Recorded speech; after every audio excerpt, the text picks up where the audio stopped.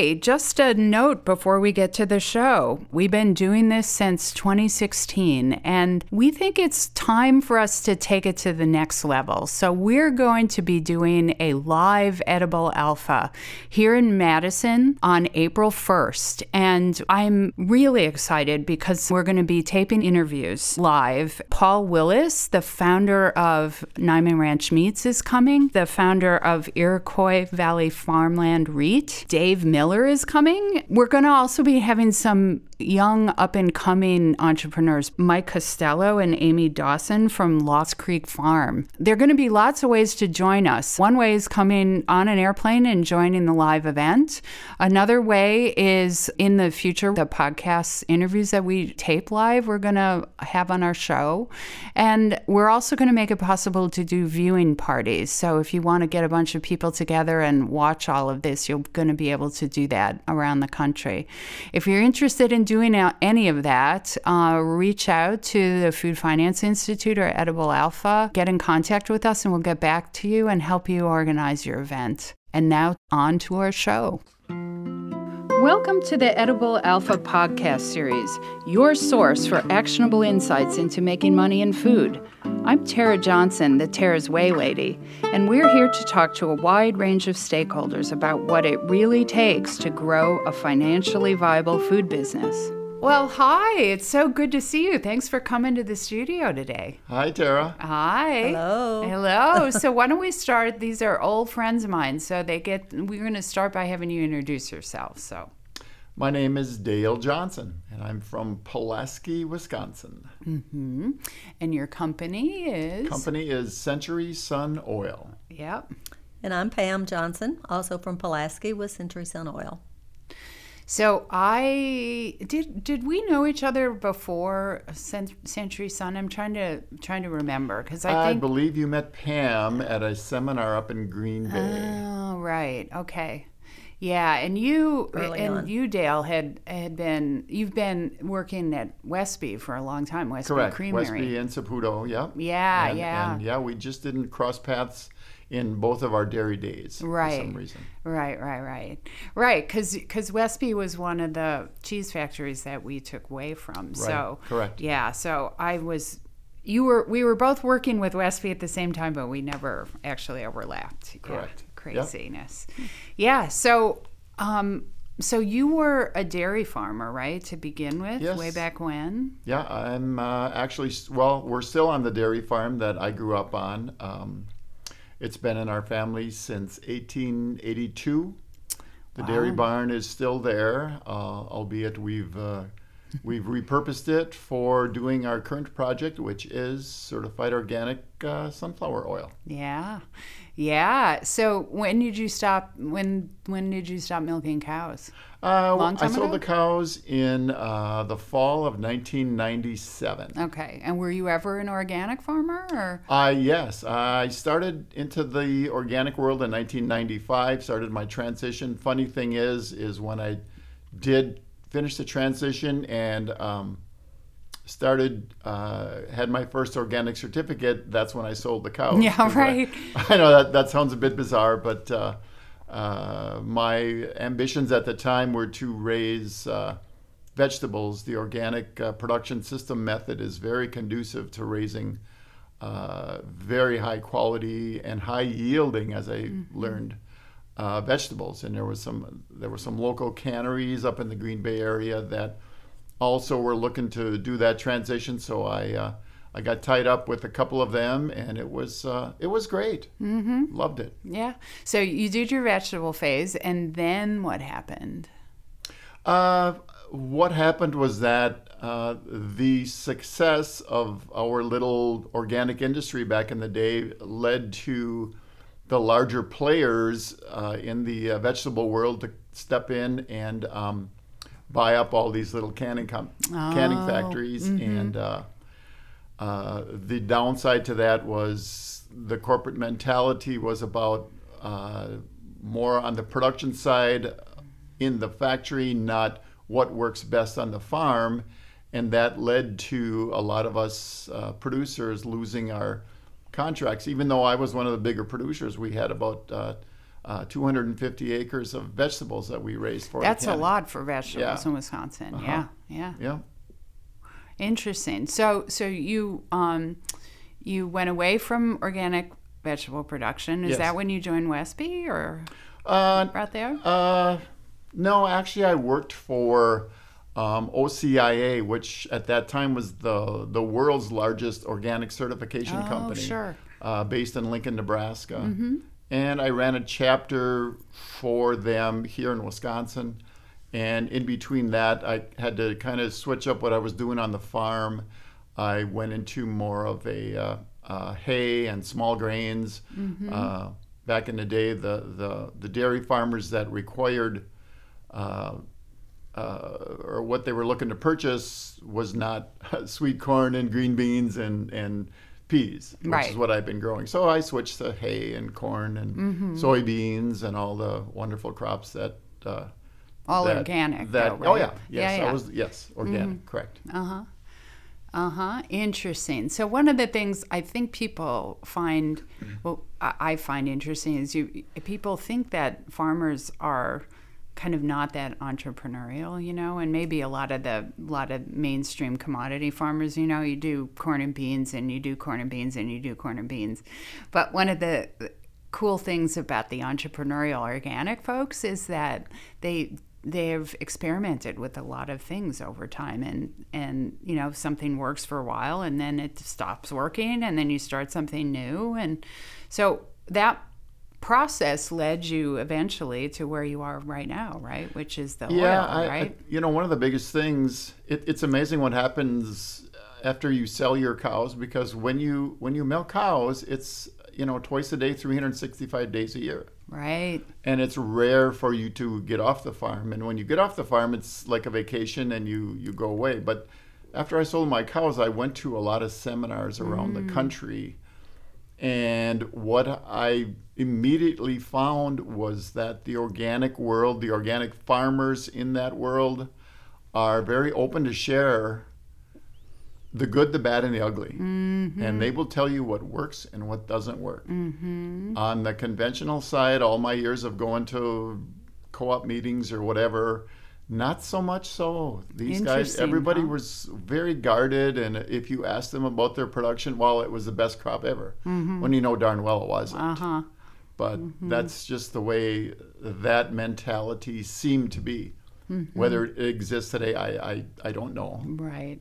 But the organic world is a very, very open and sharing at that time, especially because it was so small and everybody was just trying to figure this thing out. Right. Everybody was kind of winging it together, and there Right. wasn't a lot of formal support and Very little. extension and other, institutional support. No, So extension was zero. Yeah. We were still being ridiculed, laughed at pretty much all the time. Pretty much all the time. There you go. I think on the press side of it, I think the Rodale Press was about the only. They had a magazine out there called The New Farm, which was amazing as far as information. Only because we had nothing to compare it to. It was good stuff, but it was earth-shattering for us. So. Yeah. Isn't that amazing? All right. So somewhere along the line here, you just started sunflower oil. So what made you think of doing sunflower oil? Oh boy, that is a question that probably could fill the whole 2 hours of your of the Power podcast. Yeah.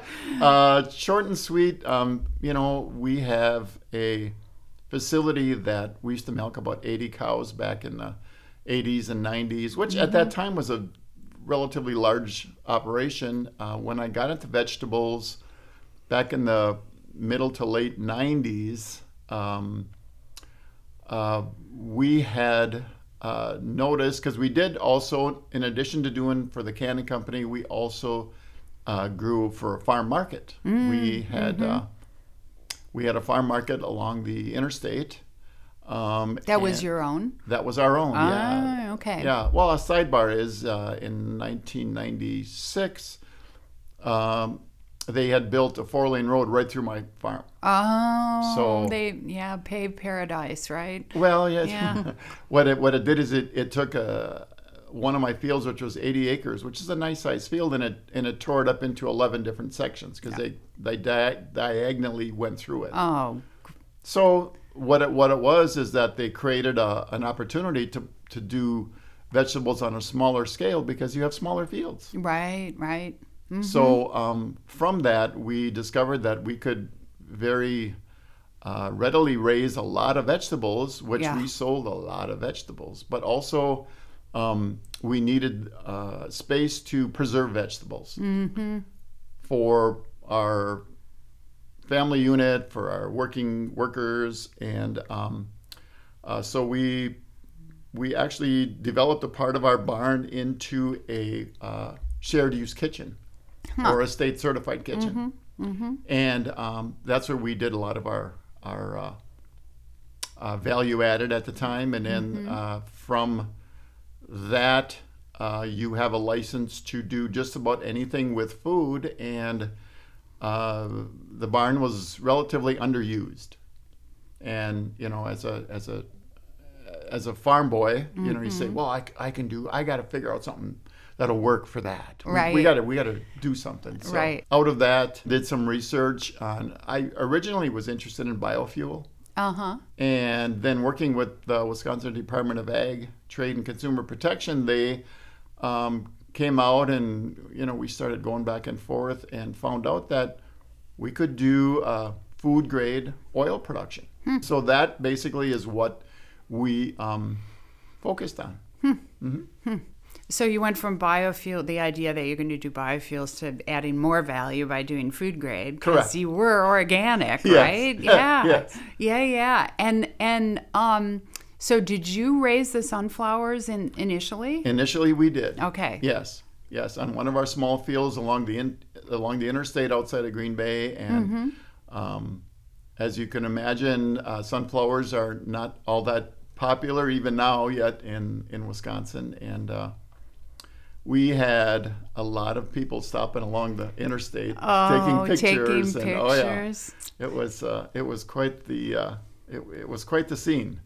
And what I find so fascinating about sunflowers, a field of sunflowers, is how they turn to face the sun, right? So the whole field, the heads will turn during the day. It's such a crazy thing. Yeah. It makes me think of the Tour de France, you know, that bicycle race, because they drive through the French countryside where fields of sunflowers, right? Yeah. Isn't that crazy? So, Pam, when did you start getting involved with all this? I moved to Wisconsin in 2006 and had worked for an agriculture publication company out of Kentucky. I'd been there for about 20 years, or 15 years at the time. So moved here in 2006, still did my job traveling, and when we knew we needed or wanted to do something else in the barn to utilize that space. So we had been to a farm show in Oregon. I think that's when you first talked to the guy about doing sunflower oil. We were at a farm show. And so in 2009, then we started that first crop of sunflowers and started playing around with it with some very small equipment. Kind of, 3 years proof of concept we got down. And it took a while. Yeah. It took a while. There's no manual for this, Tara. There's no manual. No, there's no manual. Darn. I know. There's no instruction manual. Yeah. So you put together some real small scale equipment in the beginning? Yes. Yeah. And did you sell to consumers right away, or how did you sell in the beginning? We sold right away. We did sell at some farmers markets, and actually a couple of stores picked us up right away with just a case here and there, and that's what we did. We did some trade shows and things like that. In the at that time, not really distribution. It was all pretty much direct sell to someone, and then one of the distributors out of Minnesota, St. Paul, picked us up. Co-op Partners. They were the first distributor or larger to pick us up. And so what been selling still through them. Still today, yeah. So what is it about sunflower oil that makes it a good oil? Well, the seeds that we have that we press are very specific. They're very comparable to olive oil as far as the health benefits, in that they're a monounsaturated fat. I see. So they average 83 to 86% monounsaturated and omega-9. So it does make for a healthier oil, and it's naturally high in vitamin E. So it has a little bit a nice shelf life. Doesn't go rancid. Interesting. Our the way we process is a little specific. It is cold press. We're not refined, so we don't heat it. It's not refined or chemically treated, but we do a double filter. It goes through 2 plates, series of plates for filtration. That's the only refining that we do. Interesting. So it's very natural taste. Right. So you can taste sunflower. You can taste the sunflower. Yeah, and it's a beautiful color too. Yeah, it is. Yeah. It is. So initially you were growing all your own seeds, and now that's not true anymore. Do you work with lots of farmers now, right? We have a nice group of farmers. Most of them do grow for us every year, depending on how it fits into their rotation. Sunflowers do fit very well into the organic production system method, because it's a great, as people I'm sure understand, you can't grow the same crop 2 years in a row because of soil health, and an organic farmer then needs to look at diversity on his farm. And even though sunflowers is a row crop, it fits well in between. Guys are telling me corn and soybeans. So they'll do corn and then do sunflowers and then do soybeans, or vice versa, something like that. Somewhere in there. Yeah, somewhere in there. Yeah, there are some viruses that are in soybeans that you don't want to get into the sunflowers, but I've not experienced that. Okay. So but when you're rotating a different crop every year, and one of our biggest growers, I believe, he's got 7 different crops that he rotates on his farm. So it's just another crop that fits very well for him and pretty much all the guys that are doing it. So and acreage does vary every year because of how it fits in each of their production systems, but so that's something we have to deal with on a yearly basis. So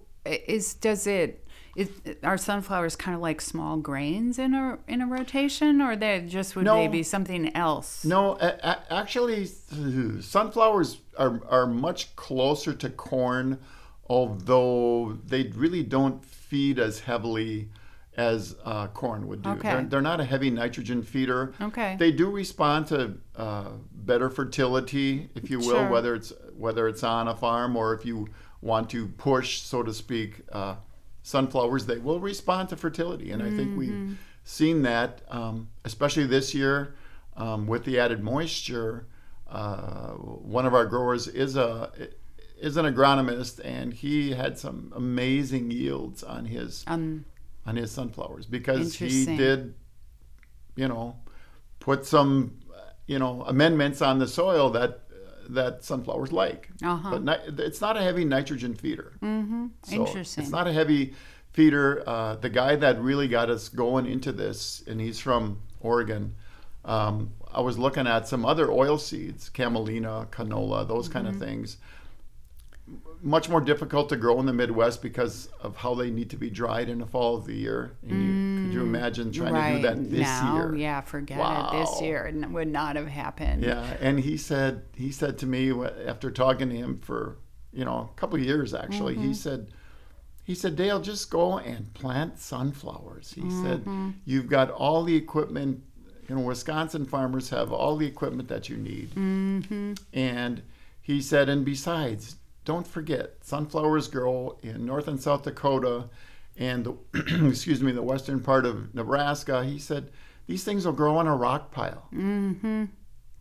So he said, don't overthink growing sunflowers. They're an easy crop. And Interesting. Not that anything is easy, but they've proven to be, you'll always get something on a sunflower field. Interesting. And this year incredibly wet here in the upper Very wet. Midwest, both Very, in very spring wet. and in fall. And you said you had a record crop this year? Yes, we did. Yes, you did. Yeah. It's so funny that your face, you had this look of, horror on your face. Whenever you do these brands that are supply chain, tied to a supply chain, right? I tell people you're either going to have too much or too little every year. It's never exactly Yep. right. Exactly. Yep. Yeah. So ironically, people told you, like, we think of sunflowers as a dry, It is. dry, something it's a that you dry plant, land crop. dry land crop. And here Yeah. we had all this rain, and you had Right. more than ever. Isn't that crazy? Yeah. Yeah.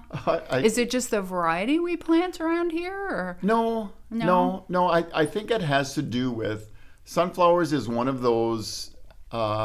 It's one of those crops that seems to be like a scavenger. It'll grow on whatever you give it. Oh, interesting. And, okay. that's not really true for corn and beans and pretty much anything else. Because if you look where a lot of these are grown, you've got some, similar areas in western Nebraska and North and South Dakota. They'll try and put some wheat out there once in a while, and they'll get maybe 20 bushels of wheat. Just something. It's better than bare land. Right. Where sunflowers, you'll get a decent yield. It's That's not the highest value crop that a farmer's going to grow. There's no Right. doubt, but you will get something. Yeah, interesting. And okay, so you, as your business grew, you had to develop relationships with other farmers. So, Yes. like, how many? I don't know if it goes up and down year by year, but roughly, how many other farms you work with now? I think 5. five, Five, 6. six. We've had others before. We in areas where, especially if you get north of Green Bay, it gets more sketchy. Yeah, Whether shorter we're- growing season. Shorter growing season. You're getting more towards the Bay of Green Bay or Lake Michigan, and you get more moisture just in the air. And of course, a shorter growing season. Right. These things are affected by frost, so you want a growing season, albeit it is a shorter maturity crop than pretty much corn and soybeans. But they're very adaptable. And although the farmers probably weren't happy with some of their yields early on, and so most of our sunflowers now are grown probably south of Highway 29 across the state of Wisconsin. And the southern part of Wisconsin is a wonderful place to grow. Well, pretty much anything if you think about it. Right. Because the land is so gorgeous down there. Yeah. So, okay, so you're working with these other farms, and do you have conversations with them in the beginning of the, in the spring about how much they're going to plant, or how does that work? Yeah, that's all of our sunflowers are contracted. Even right now, although it's much later this year, but they're already looking at next year because you have to access your supply of seeds for next spring already. Oh, right. Yeah. And they want to know what to get. And in general, the variety of sunflowers that we have our farmers plant, it's not always readily available. And if you have to go back to a plan B of accessing that variety on a conventional basis, they must be untreated. And most seed companies will treat all of their seed stock for next year in January. Oh, So so by you that have to time- buy them before that. Yeah. For organic production. Correct, yes. Interesting. Okay. And do you have one variety that you like the best, or? Yes, well, it's a specific variety. It's called a hyoleic variety, which creates a certain oil profile that is great for cooking and everything else. There are a lot of varieties of sunflowers, most of which are an omega-6, which is salad dressing and things like that. You don't want to do a lot of cooking with it. Right. But this is a much different oil profile, and those are the seeds specifically that we have to plant. I believe there's only a couple of companies that we're aware of at this point in time that do this, produce the seed stock, because this is not a variety that you can just shell out the seeds from one year and put them in a planter the next year. That won't work that it way. It is a very hybridized seed, and I've been told it has 12 sets of parents to get. So that's a very difficult thing to do out in the field. Right. And just so everyone knows, there are no genetically altered sunflowers. Oh, okay. So that I as a sidebar, it's probably 7-8 years ago, Monsanto sold off their sunflower operation. Oh, well, that was fortuitous for you. Yeah. Right. Well, it just that It was a too sign small for them, right? It could be too small, or it could be that they couldn't play with the seed. Right. They couldn't alter it because it was too difficult or whatever. Right. Yeah. And it was probably about market penetration. Yeah, the market is too nichey, and they didn't little. Exactly. Yeah. Sometimes those big companies, when they get really big, the opportunities start being too small, so they let them go, right? Sure. And that created a great opportunity.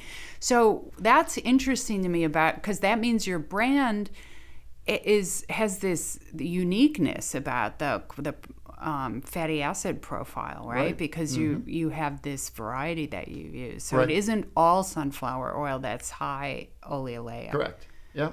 Very interesting. All this time we talked, I didn't realize that was just you.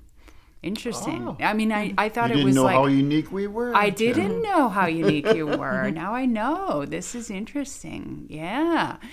Okay, so you contract with people for a contract, and that means provide surety to your farmers that you're going to buy them. Right. And then what happens if they produce, like this year, where they outproduced what you thought they would? Like, do you contract for a field or an amount, or how do you do that? We contract acres. Okay. And our experience has shown us what we will expect to receive.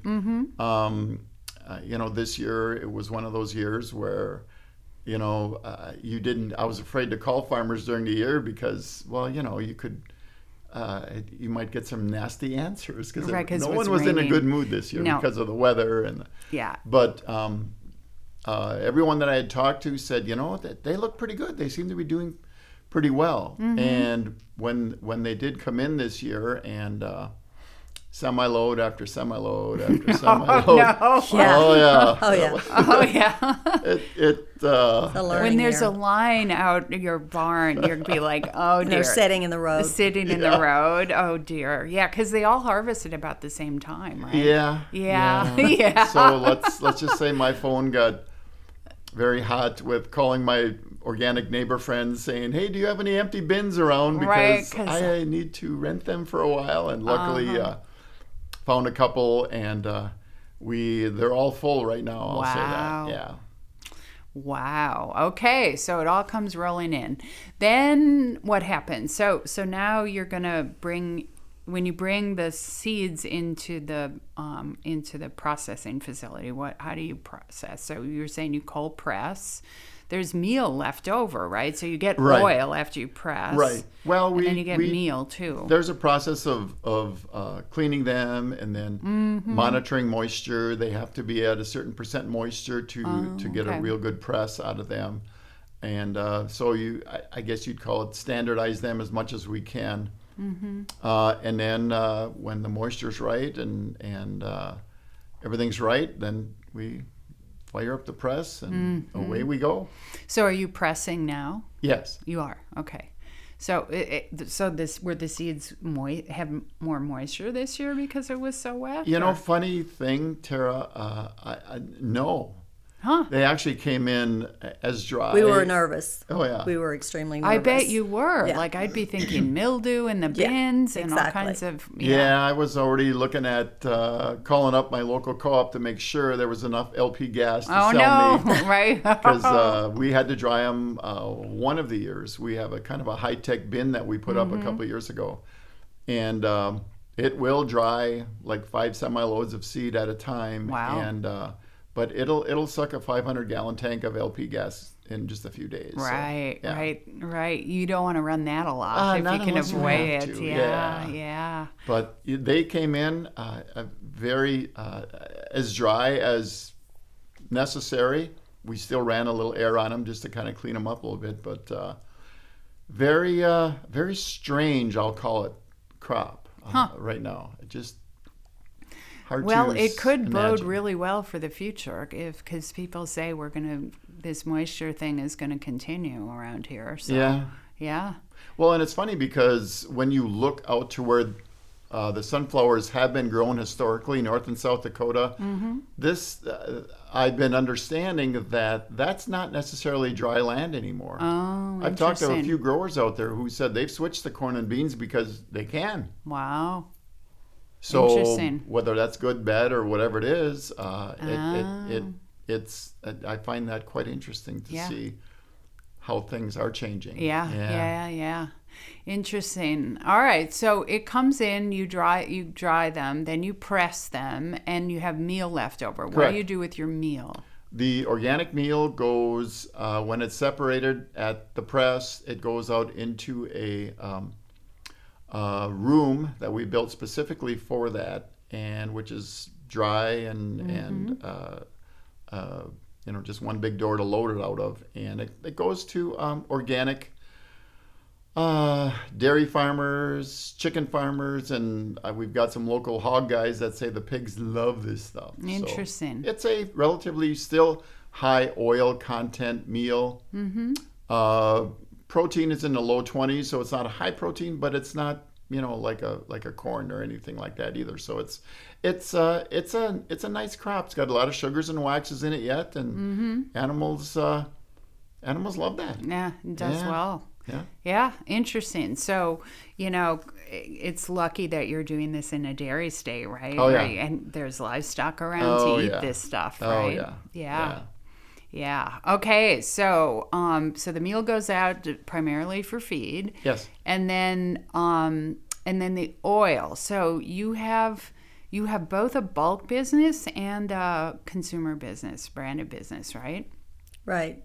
We sell all the way from 8-ounce sizes up to totes. But we do sell a lot in 55-gallon drums. That's probably our biggest mover right now.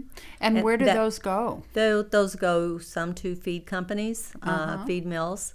Also goes to cosmetic industry, and it does go to restaurants and food service. So they go to all different aspects as well. It's so interesting because we think about oil, and I don't know, I'm thinking, consumers, right? I wouldn't even think of these other things. So cosmetics, what do cosmetics companies use oil for? A lot in soaps, lip balms. Soaps and lip balms, I think, are two of the largest. And there's a big push now for in cosmetics or skincare with oil-based products. So there are a lot of oil-based, and nearly all of those do have the hyoleic sunflower oil in there. Yeah. So very moisturizing. Very moisturizing. Very interesting.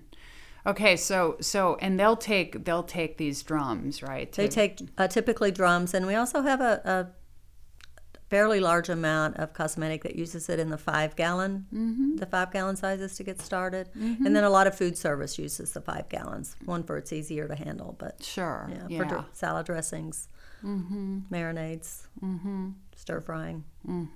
Is it like olive oil that the heating temperature, you have to worry about that? You have to worry a little, but it does take a higher smoke point than olive oil. Olive oil. Yes. We have restaurants that use it in their deep fryers now. I think they keep their deep fryer at maybe about 350, and they're okay with it. Interesting. So animal feed, there's an animal feed market for the oil too, right? Correct. Yeah. What are they doing with that?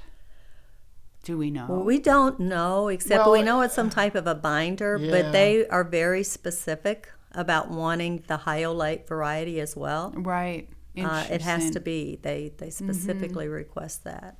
Well, there's feed mills now that because of the the negative response to soybean, feed mills have gone away from soybean, whether it be oil or the soybean itself, because of the embedded, the phytoestrogens, and there's apparently some embedded toxins and things like that too. So they're looking for other oils. Canola oil works, but organic sunflower oil is one of them that they choose to use. So we're happy about that. Yeah. So and this is for organic dog pet food. Dog, I would assume dog food, dog and cat, or I think it's going mostly for larger animals, horses, cattle, pigs, all right, things like that. Chickens especially. Chickens seem to be able to handle that much oil much better. And it really there was a study that we saw. I don't remember the country it came from, but they did a nice study correlating these high oleic oils into what it does to the egg for the layers. Oh, I think that was Japan. I think it was Japan. I think so.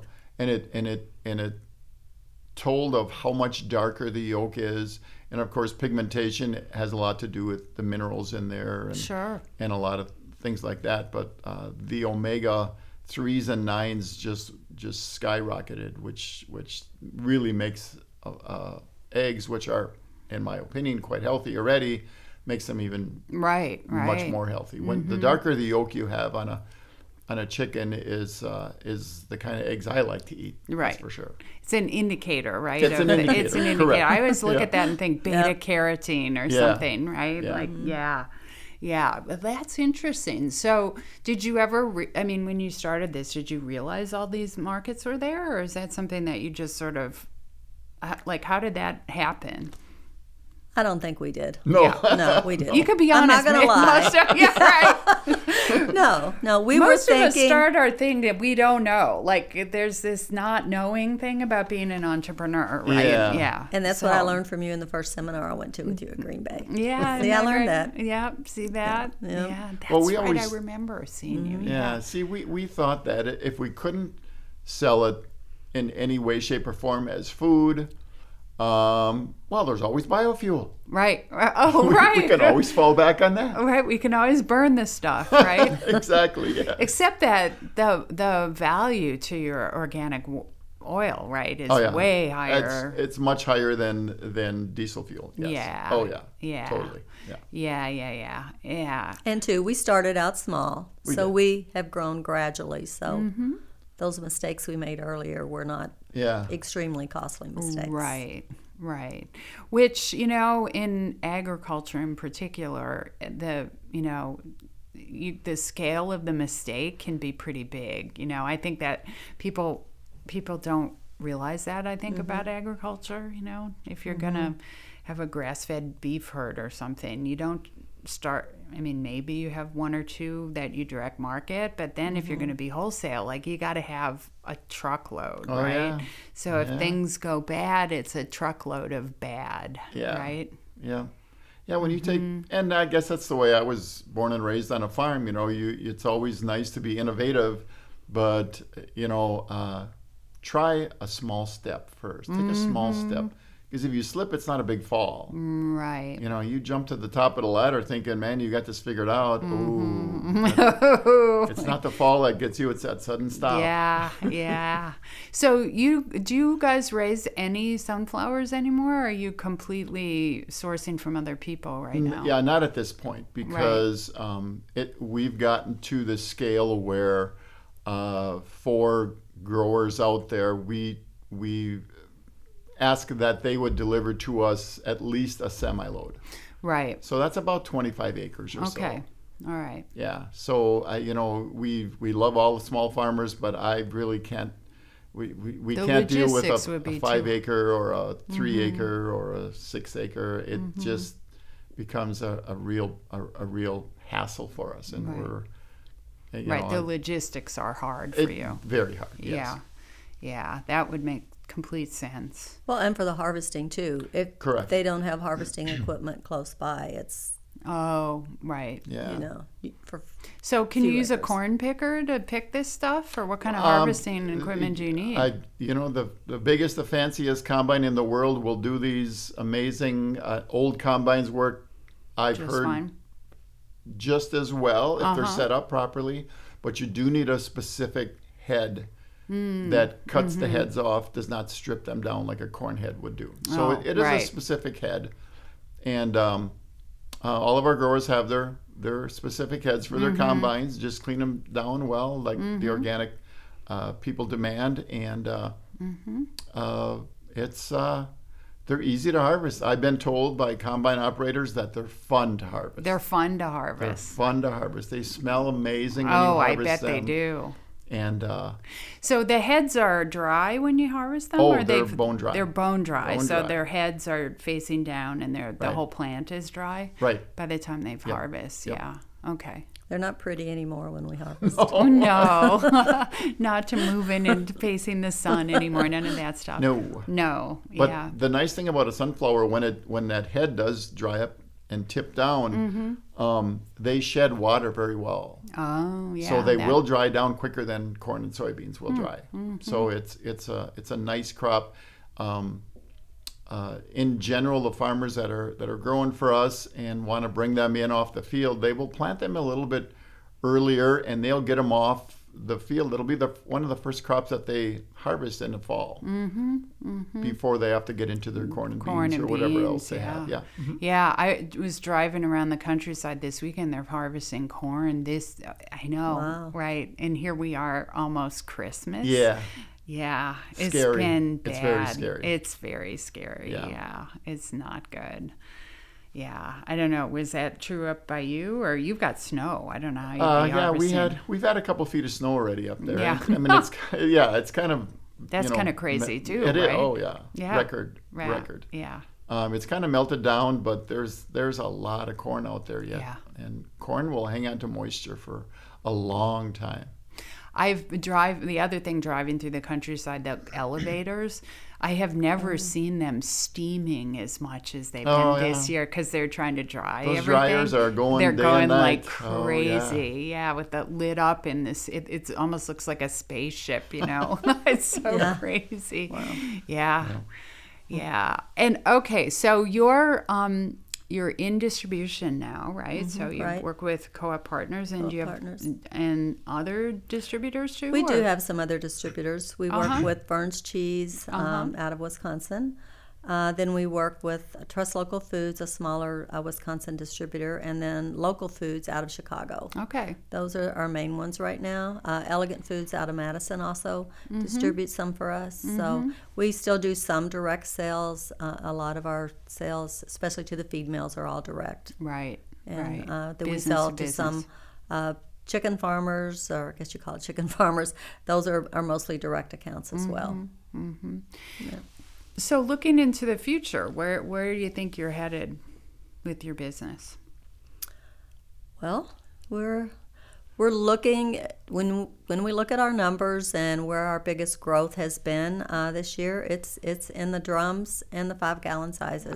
So that is a mixture of the animal feed, the feed mills, but also the food service. Right. So that's where our focus is going to be moving forward. Yeah, so retail is so hard for people. I love retail. I love the brands. Yeah. But yes, it's it's very hard. difficult. Yeah. Very time consuming. Very costly. Yeah, and you have to promote, right? And Promotions. You know, this whole high oleoleic thing, there's a lot of education around that, right? There is. And that's Yeah. what we realize in our retail segments, where we could go, if I could go into every store, spend all my time in in stores telling every person that came through there why it's good for you, we could have sold a lot, but you would have to do that on a regular basis, and it's just not for a small company like ours, it's just not cost effective or practical at this point to do that. We tried one of the larger nationwide distributors, and it just wasn't a good fit for us at the time. Not saying we won't do that again down the road somewhere, but the cost of the promotions was very prohibitive for us on that. Yeah, and the good thing about the food service is that you still have to do some promotion, but it isn't as much, right? Yeah. Well, and I another hurdle there too, Tara, that we've run into is the medical field, and also people that dietitians and that are really not up to date on what an omega-9 is, or the monounsaturated. They know a little bit, but it's generally thought of out there as sunflower oil is generally thought of as an omega-6. Yeah, right. And that is true to most of the sunflower oil, right. but it's not true to ours. So Yep. to educate everyone like that, it's very difficult, especially when you have a doctor or a dietitian saying, well, no, you should not cook with sunflower oil. Right. And they're unaware. So how do you break that? That's a difficult hurdle to jump over. And we've had that happen with physicians and dietitians and another organization, the Weston Price Foundation. Oh no, you can't use sunflower oil for cooking. We show them our labs because we do have our oil Right, tested. yeah. We show them the labs and they're like, oh my, we didn't know there was this type of sunflower oil out there. Right, So right. we educated those few people, but then to educate the whole planet is It's hard. not Oh, yeah. feasible. Yeah. We are still in the Weston Price We are. They did booklet approve us. that they do for oils that are very healthy. So Good. we did change one person anyway, or Yeah, one one entity organ anyway. entity. Yeah. Yeah, well, it's a slow process, It is. right? And I think this is such a good example of, because meat is like this too, right? Depends, beef can be good for you or bad for you, depending on how the animal is fed, right? And Correct. And so we have a whole world right now is like, oh, we're beyond meat. We're going to just eat, I look at those labels and think chemical feast, why Oh, would yeah. I eat that, right? Yeah.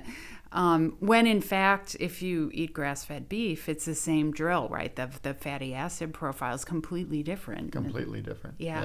Yeah. So this is like the next frontier, I think, in terms of nutrition for people, is to understand that it's about how the meat or the sunflower oil was grown or produced that produces certain health profile of the meat or the oil, right?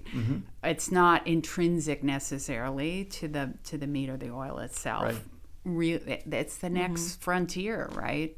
I think you guys are on the bleeding edge, right? Good. Yeah. Yeah.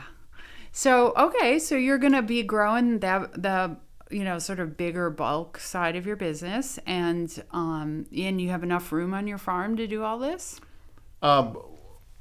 Yes, we have room. That was a tentative yes. We have room to grow.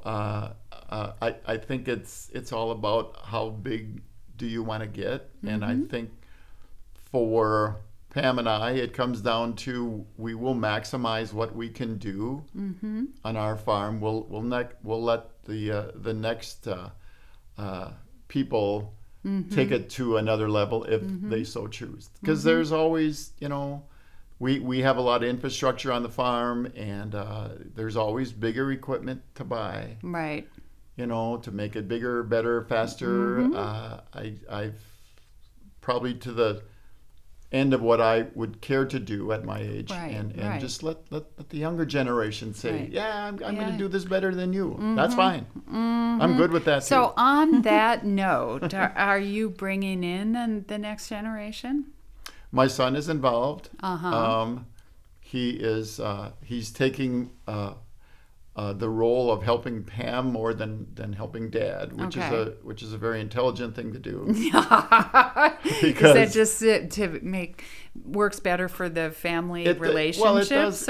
It does in that production is production. I've been in egg production my whole life, milking cows, doing this, Once it's set up, it kind of pretty much runs itself, but it's turn the switches on, watch things go.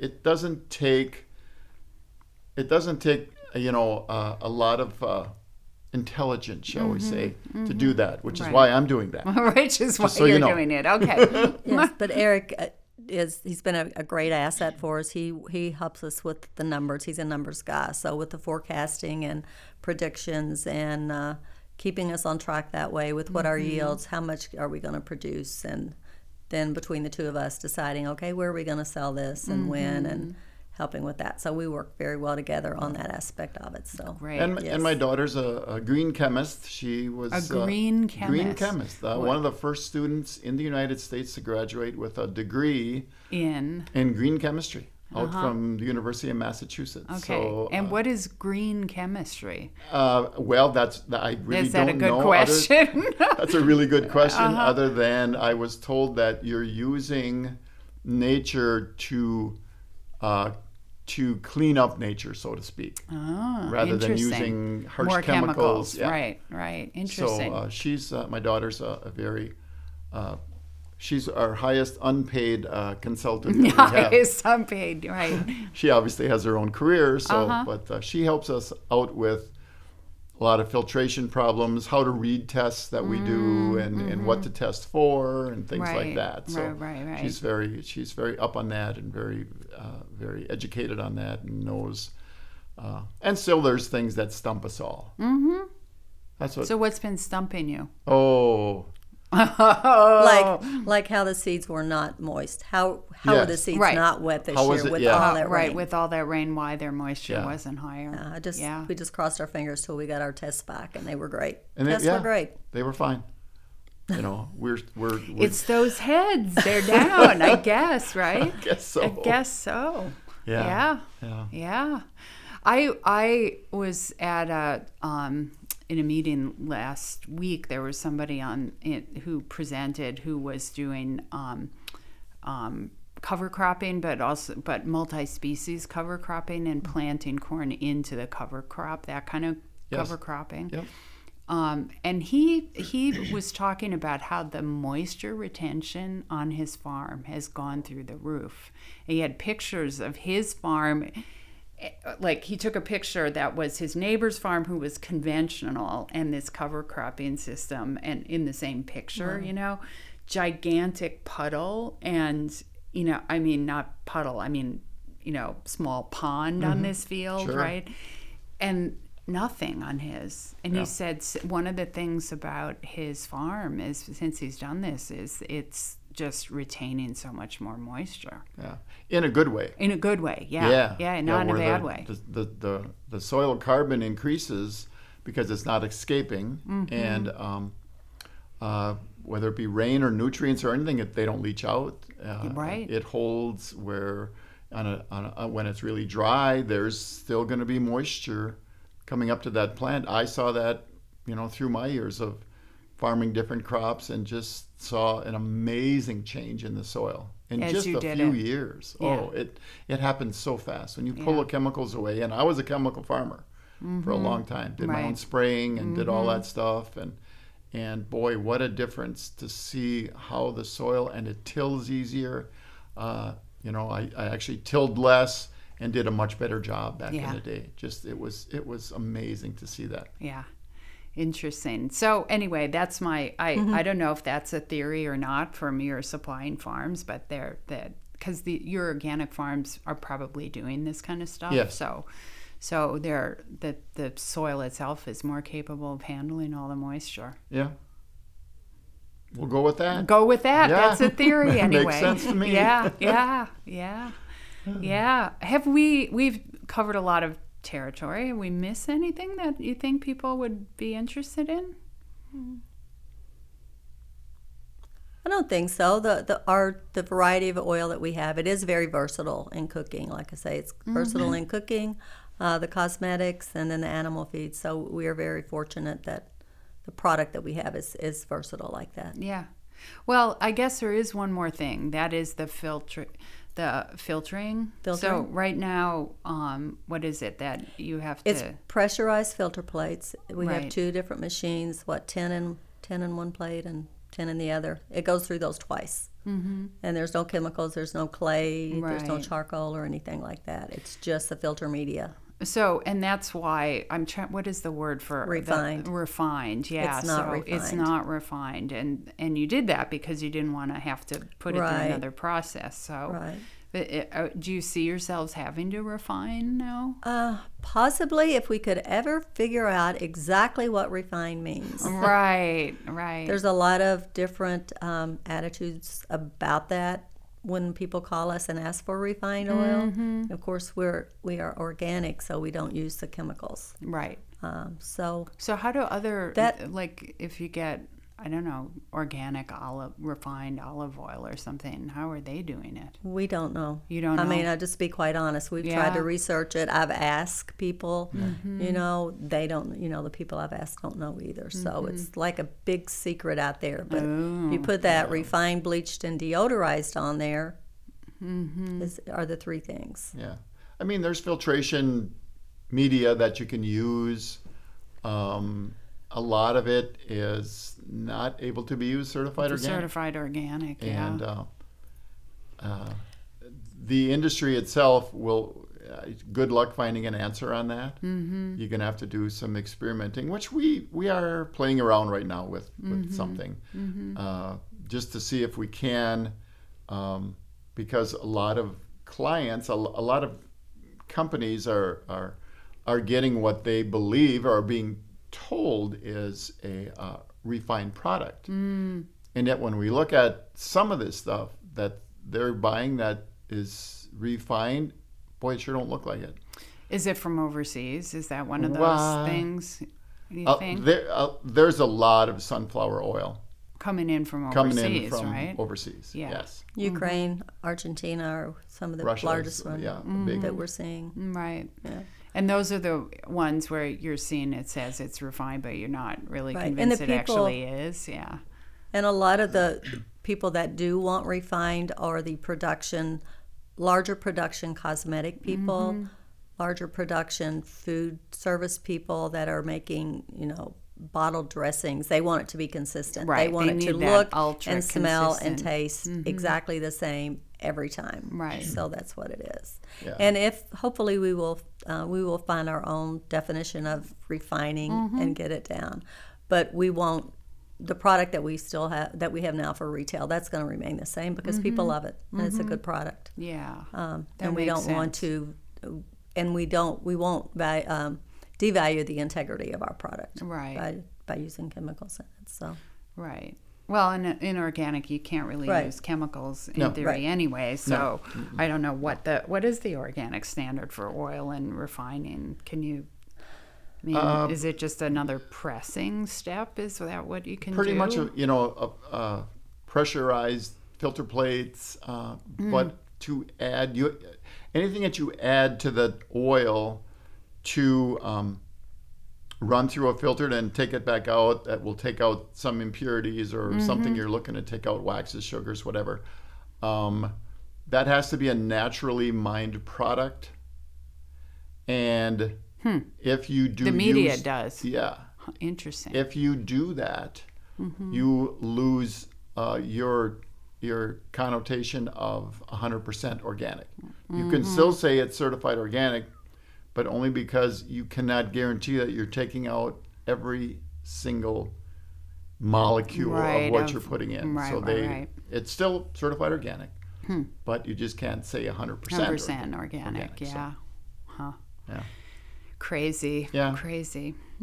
Well, this has been awesome. Thank you so much for coming and visiting us. I think it's such a great story of innovation on a farm. I love to hear, and every time we run into each other or you come to a session I do or something every couple of years, it's been great to watch the evolution of your business over time. Well, we tell everybody you've been a huge part of that because guidance is one of those things that every entrepreneur, even though we won't admit it, but we need it. We need guidance. We need a little bit of steering in the right direction, especially in some Welcome of the things to the Edible Alpha podcast series, your source for actionable insights into making money in food. Helpful. I'm Tara Johnson, the Tara's Way Lady, and we're here to talk to a wide range of stakeholders about what it really takes to grow a financially viable food business. Absolutely. Damn, that was good. Thanks for listening. You can get more podcasts by subscribing on iTunes or your favorite podcast app. And you can learn more about Edible Alpha by visiting our website at ediblealpha.org.